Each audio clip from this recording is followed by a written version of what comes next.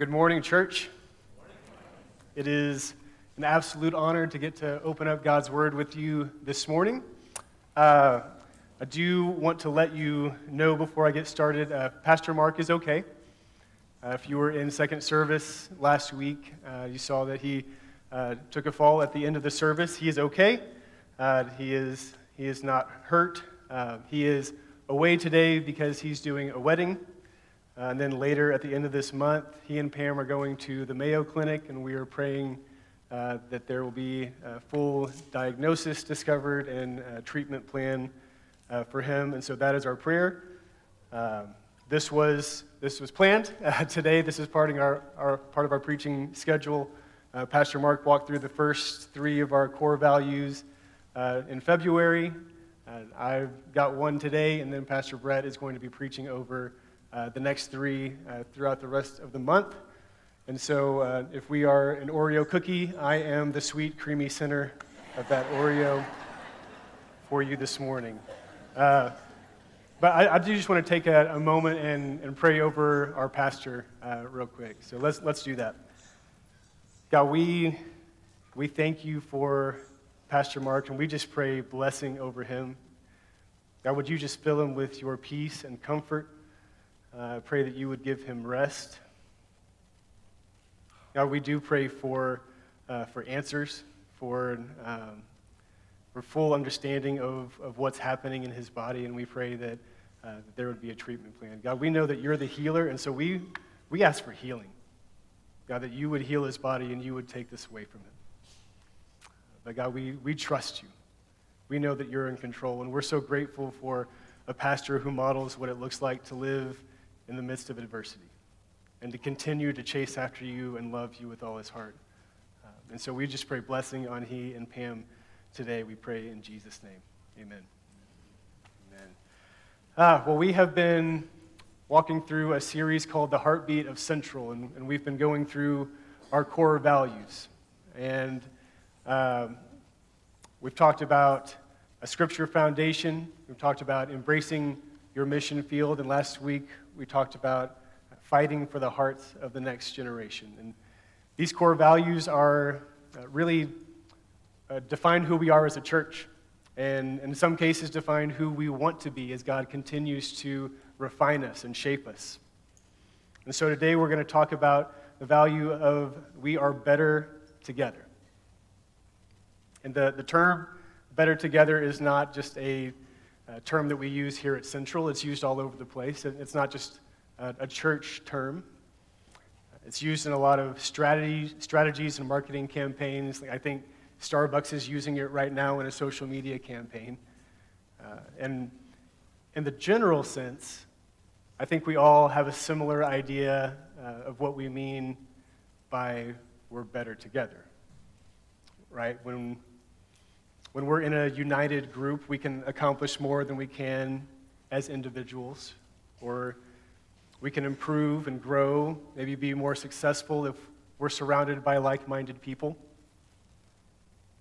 But when someone says that we're better together, what does it really mean to be better?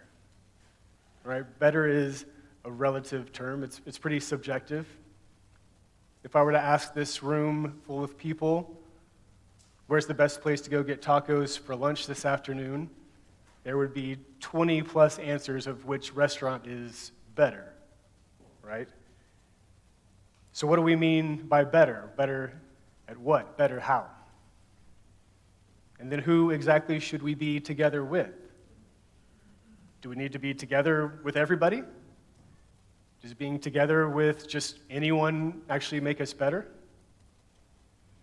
Well, at Central, we have pretty specific answers for these questions, and I think that anyone who uses this phrase probably has their answers as well. But I think that's where the difference starts to come. When you dig in, we actually mean different things by the terms better and together.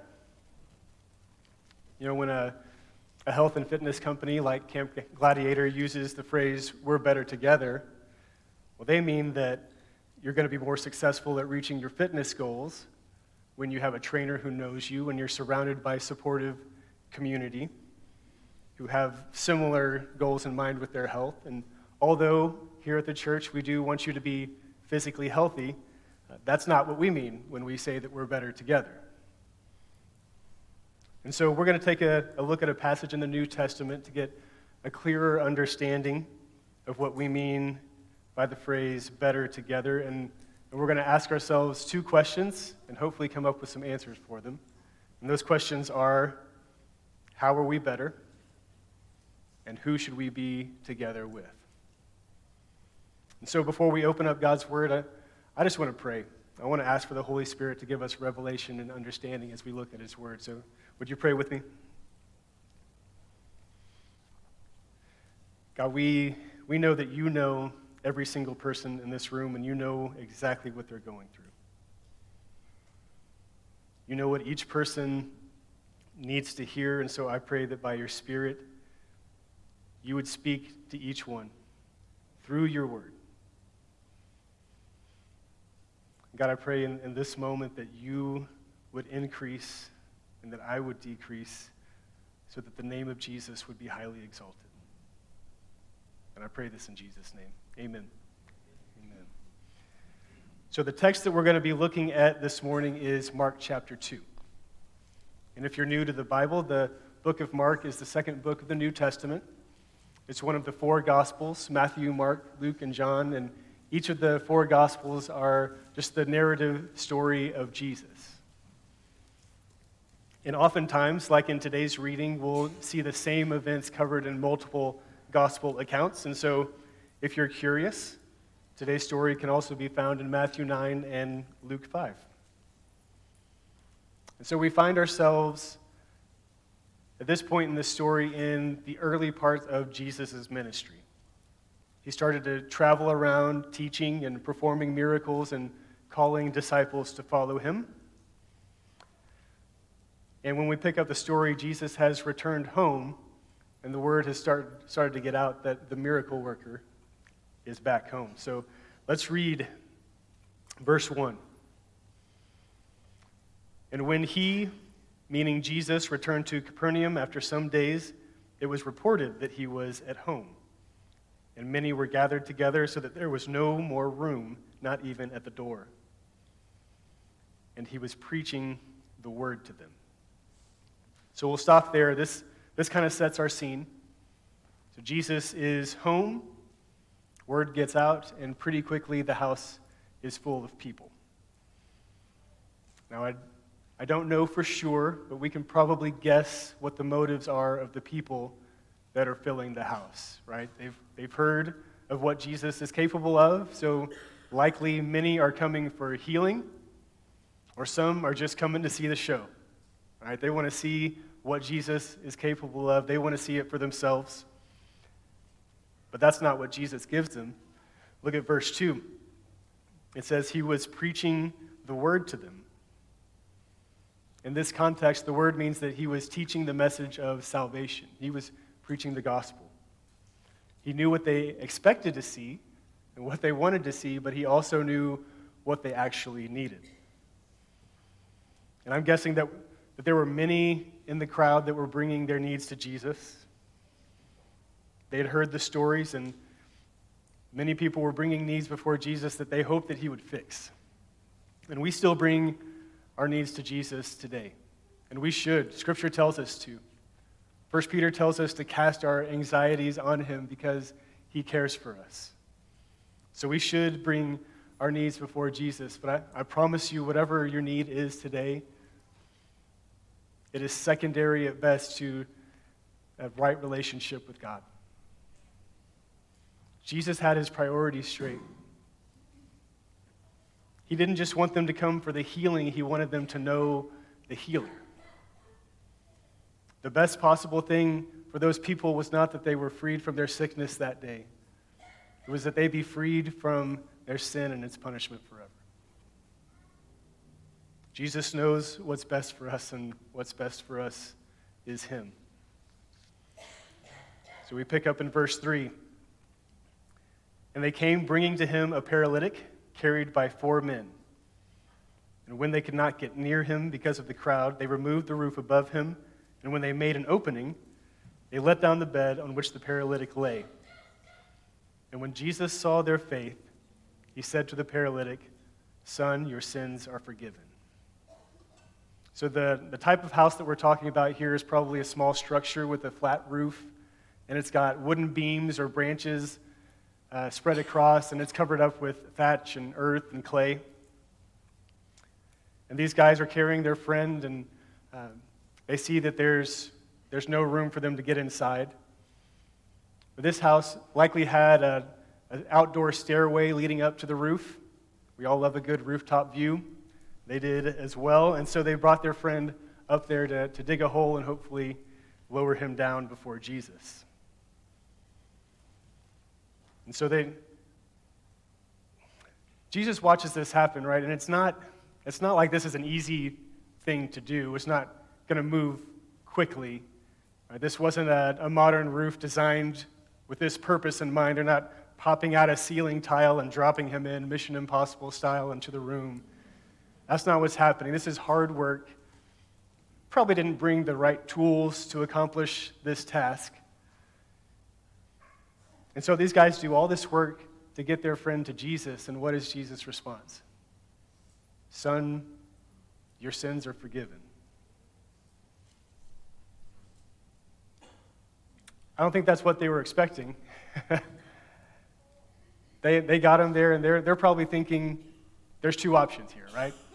Jesus is either going to heal their friend or he's going to kick him out. Jesus just goes none of the above and says, "Son, your sins are forgiven."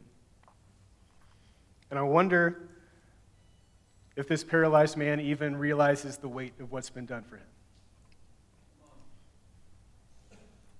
Is he thinking that he's disappointed? Like, Jesus, I appreciate the forgiveness, but I was actually just looking for the healing. I don't know what was going on in this guy's head, but I'm so thankful that we serve a God who knows exactly what we need, and he's patient with us when we don't realize it ourselves. In verse 6, it says, "Now some of the scribes were sitting there questioning in their hearts, 'Why does this man speak like that? He's blaspheming. Who can forgive sins but God alone?' And immediately Jesus, perceiving in his spirit that they thus questioned within themselves, said to them, 'Why do you question these things in your hearts? Which is easier, to say to the paralytic, your sins are forgiven, or to say, rise, take up your bed, and walk? But that you may know that the Son of Man has authority on earth to forgive sins,' he said to the paralytic, 'I say to you, rise, pick up your bed, and go home.' And he rose and immediately picked up his bed and went out before them all, so that they were all amazed and glorified God, saying, 'We never saw anything like this.'" So Jesus does a couple of things here to prove to them that he is who he says he is. He tells the man that his sins are forgiven, and they start to question him. But they're not questioning out loud. They're questioning in their thoughts, in their hearts. And so Jesus responds to them. Even though they haven't said this out loud, he responds to their questioning and says, "Which is easier, to forgive sins or to heal?" This is a funny question because they're really the same, right? They're impossible for man and really easy for God. But the scribes would have thought, well, it's probably easier to say that I forgive the man because there's no way to prove that that's been done. If you say that you healed him, well, it would be pretty easy to find out whether or not you did that or not. So Jesus tells the man, "Get up and walk. Take your mat and go home." Jesus did the miracle they could see so that they would know the validity of the miracle they couldn't see. He was who he said that he was. And he still is today. He is our greatest treasure. He is the one worth seeking after. No matter what our needs may be, he is still the best thing, and he is worth trusting. He is worth following. So there are many things that we can learn from this passage today. But since our topic is better together, I'm going to go ahead and focus on those. That would make sense. We're going to look at what it means to be better together, and we're going to use the events of this story as our framework. And so I want to go back to the questions that I asked at the beginning and put them in context of this church. So at Central, when we say we're better together, how are we better, and who should we be together with? How are we better in community with others here at this church? Well, it starts with this. We get closer to Jesus. We're better when we get closer to Jesus. The first step for this paralyzed man, he just knew he needed to get closer to Jesus. He didn't know what was going to happen when he got there. He didn't know how he was going to get there. He just knew that's how he was going to get better, and that's the same for us today. However you need to be better, whatever hole you have in your heart, it starts by getting closer to Jesus. So how do we get closer to Jesus? How do we accomplish this? The answer is spiritual disciplines. Maybe you've heard it, spiritual practices. Spiritual disciplines are the intentional things that we do that form us more into the image of Christ. They're the things that take our focus off of ourselves and put them on to God. They're the things that train our body, soul, and mind for spiritual growth in the life that God has called us to live. And so what are those things? Well, depending on who you ask, there's a bunch of different things, but I made a list here that we can go over today. Bible reading, Bible study, Bible memorization, prayer, worship, thanksgiving, fellowship, generosity, fasting, confession, rest and solitude, celebration. These are things that we put intentionally into the rhythms of our lives so that we can live the way that Jesus lived. It's kind of like an athlete training for the Olympics, right? They're going to put specific disciplines into the rhythms of their lives so they can get better prepared physically and mentally for the things that they want to accomplish. And that includes putting the right things in their body, keeping the right things out of their body, practice through repetition, strengthening specific muscles, rest, and surrounding themselves with the right people. And I believe it's the same for us in our spiritual disciplines. We got to put the right things in our minds, and we got to keep the wrong things out. We got to learn to rest. We got to practice some things through repetition, and we got to surround ourselves with the right people. And now, this is going to look different for everybody, right? There's no comparison here. This isn't a competition with our spiritual disciplines. God has made us uniquely to connect with Him in different ways. So some of these things are going to come more naturally to you than others. But don't ignore the things that are hard. That may be a way that God is pushing you so that you can grow. It's not about you being closer to Jesus than someone else. It's about you being closer to Jesus now than you were before. And so, what happens when we get closer to Jesus? Well, if we look at our story, it tells us that we're able to find forgiveness and healing.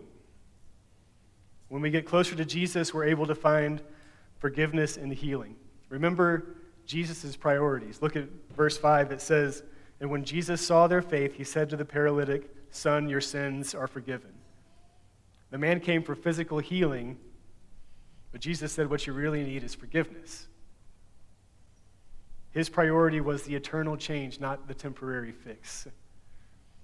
And that is still his priority today. If you don't know Jesus today, I invite you to get closer to him. Read his word.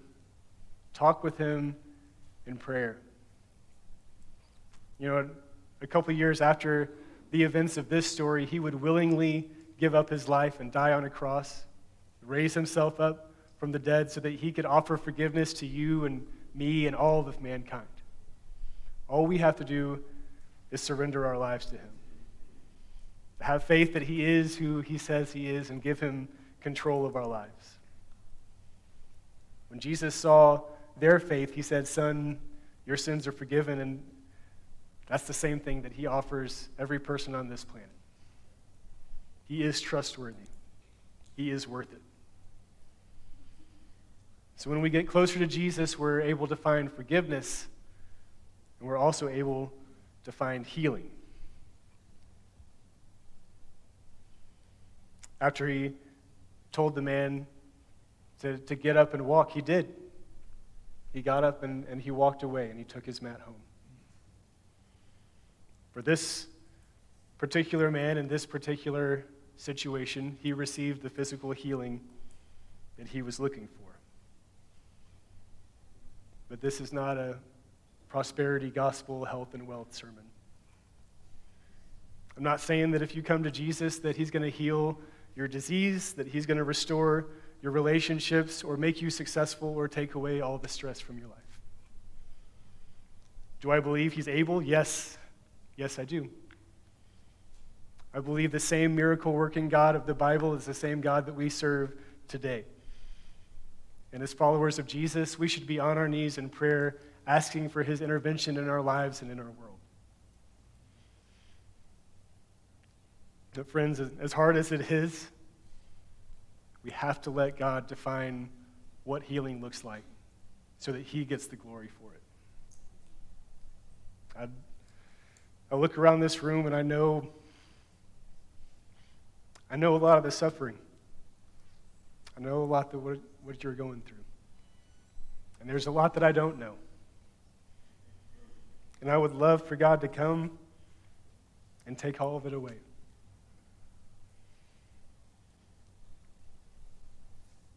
But we don't fix our eyes on Jesus or on the temporary things of this world. We fix our eyes on the faithful God who knows every detail of what we're going through, and he never leaves our side. We can trust him in all things and in every circumstance.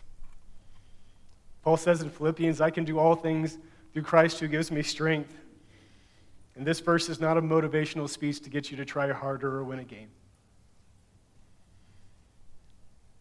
It's actually the realization that true healing and contentment comes when we fully surrender our lives to Jesus.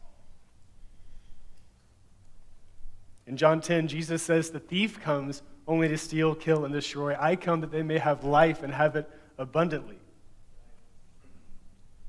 So when we get closer to Jesus, we're able to find true healing and abundant life.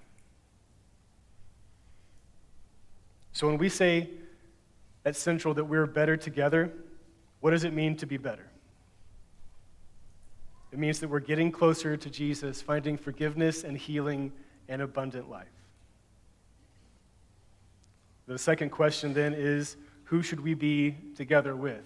And the simple answer is friends who are going to take you to Jesus. I don't know if you're sensing the theme, but the theme is Jesus. He is the focus. He is the point. He's why we gather. He is who we worship. He is our rock, our joy, our hope. And he is more than enough to satisfy every need. So who should you be in community with? Friends who are going to take you to Jesus.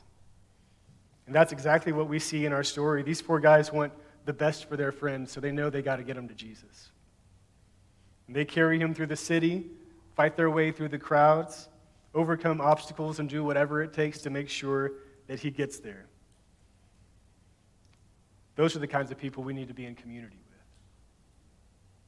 Those are the kind of God-honoring, life-changing friendships that actually make us better. The kind of people that pray for us constantly, that laugh with us, that meet our needs, that call out sin, and sit quietly together in grief. And so I want to define these friendships a little bit more, and I may step on some toes here, but that's okay. Your closest relationships should be with other committed Christians in the church. Your closest relationship should be with other committed Christians in the church. Why is that? 2 Corinthians 6:14 tells us to not be unequally yoked with unbelievers, for what partnership has righteousness with lawlessness, or what fellowship has light with dark? But wait, aren't we supposed to love everybody? Jesus ate with sinners. Jesus hung out with sinners. What about the Great Commission? We're supposed to go into all the world and make disciples of all nations. Yes. Yes. All of those things are true. But none of those things are describing your closest relationships. None of those things are describing the relationships that you allow to speak into your life and influence your thoughts. If your closest friendship is with somebody who isn't a follower of Jesus, at some point you're going to have to cap your intimacy with that person. Or you're going to have to cap your intimacy with God when you're around that person. One way I've heard it says is you'll end up walking like who you walk with. And so, young people, single people in the room, evangelidating is a bad plan. It's a bad plan. Don't start what could be the most intimate relationship in your life with someone who doesn't have the same foundation, values, and core beliefs as you. I know that you think you're going to date them and win them over to Christ, and that would be great. But history shows us that that's not what happens. It's much more likely that you begin to compromise your beliefs and drift away from your faith. And those of you in the business world, who are your primary partners? Who are the people you're aligning yourself with? Who are the people that you give influence in your business? Church, who are your closest friends? How do they influence you? Are they the kind of friends who are taking you to Jesus? Pastor Mark often uses the illustration of a charcoal in the grill. And as the coals are together, they burn and they create heat, and they're able to be used for their purpose. But if a coal is separated from the group, it grows cold, and it's not able to be used for its purpose anymore. Eugene Peterson says it this way. Jeff, you can throw that quote up there. There can be no maturity in the spiritual life, no obedience in following Jesus, no wholeness in the Christian life apart from an immersion in and embrace of community. I am not myself by myself. You see, we've become the people that God created us to be through the sharpening and refining that comes with community. Hebrews 10:24-25 says this, "And let us consider how to stir up one another to love and good works, not neglecting to meet together as is the habit of some, but encouraging one another, and all the more as you see the day drawing near." The writer of Hebrews here is asking us to stay in community, stay in the church. Some of you will say, well, that group didn't work for me, or that group of people didn't welcome me. Okay. I get it. Try another one. Try another one. Try another church. Listen, Central, I love this church. I love this place. You guys and the people that have been here for the last 30 years are the best thing that's happened to me and my family. I love this church, and I pray that every person who walks in these doors can find the same thing that I've found, but I'm not naive enough to think that every person in Round Rock is going to find their best fit here. So don't give up on the church because of a bad situation or a bad experience. And I know some of you have been wounded badly by people in the church, maybe even leadership. And to you, I say, I'm so sorry. I'm so sorry. It's not okay. It's not okay. But listen, that was a person who failed you. It wasn't Jesus. Jesus didn't fail you there. That's a human being. We are flawed. We mess up, all of us. Don't give up on Jesus. Don't give up on his church. Don't give up on community. It makes us better. The Bible actually gives us a lot of guidance on how we should act towards each other in community. Did you know there are 59 one another statements in the New Testament that describe how we should act toward each other? I'm not going to read them all right now. But I do want to give you just a quick sampling. We should serve one another. We should encourage one another. We should care for one another. We should forgive one another. We should submit to one another. And we should commit to one another. We should be patient with one another. We should confess to one another. We should instruct one another. And we should be humble toward one another. We are a prideful people. And pride divides us. It's not very hard to divide us anymore. We've become so quick to passionately defend our opinions at the expense of our relationships with our brothers and sisters. I heard this a couple weeks ago, and I really liked it. When we come together boasting our strengths, that breeds competition. But when we come together sharing our weaknesses, that breeds community. We have so much more in common in our weaknesses. And when we live in community, lost people get found, and found people grow. Lonely people find family, and hurting people find healing. Bored people find purpose, and cities find hope. And so, if you aren't in a group at Central, this is your invitation into community. With all the mess that it comes with, this is your invitation into it. So, Jeff, you can put that QR code up. And if you want to scan this code and fill out the form, we'll find a group for you. If you want to email me or call the church office or take me out to lunch, maybe I'll find a better group for you.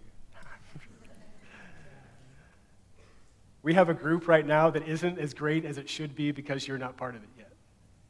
And so I invite you in. So when we say at Central that we're better together, how are we better?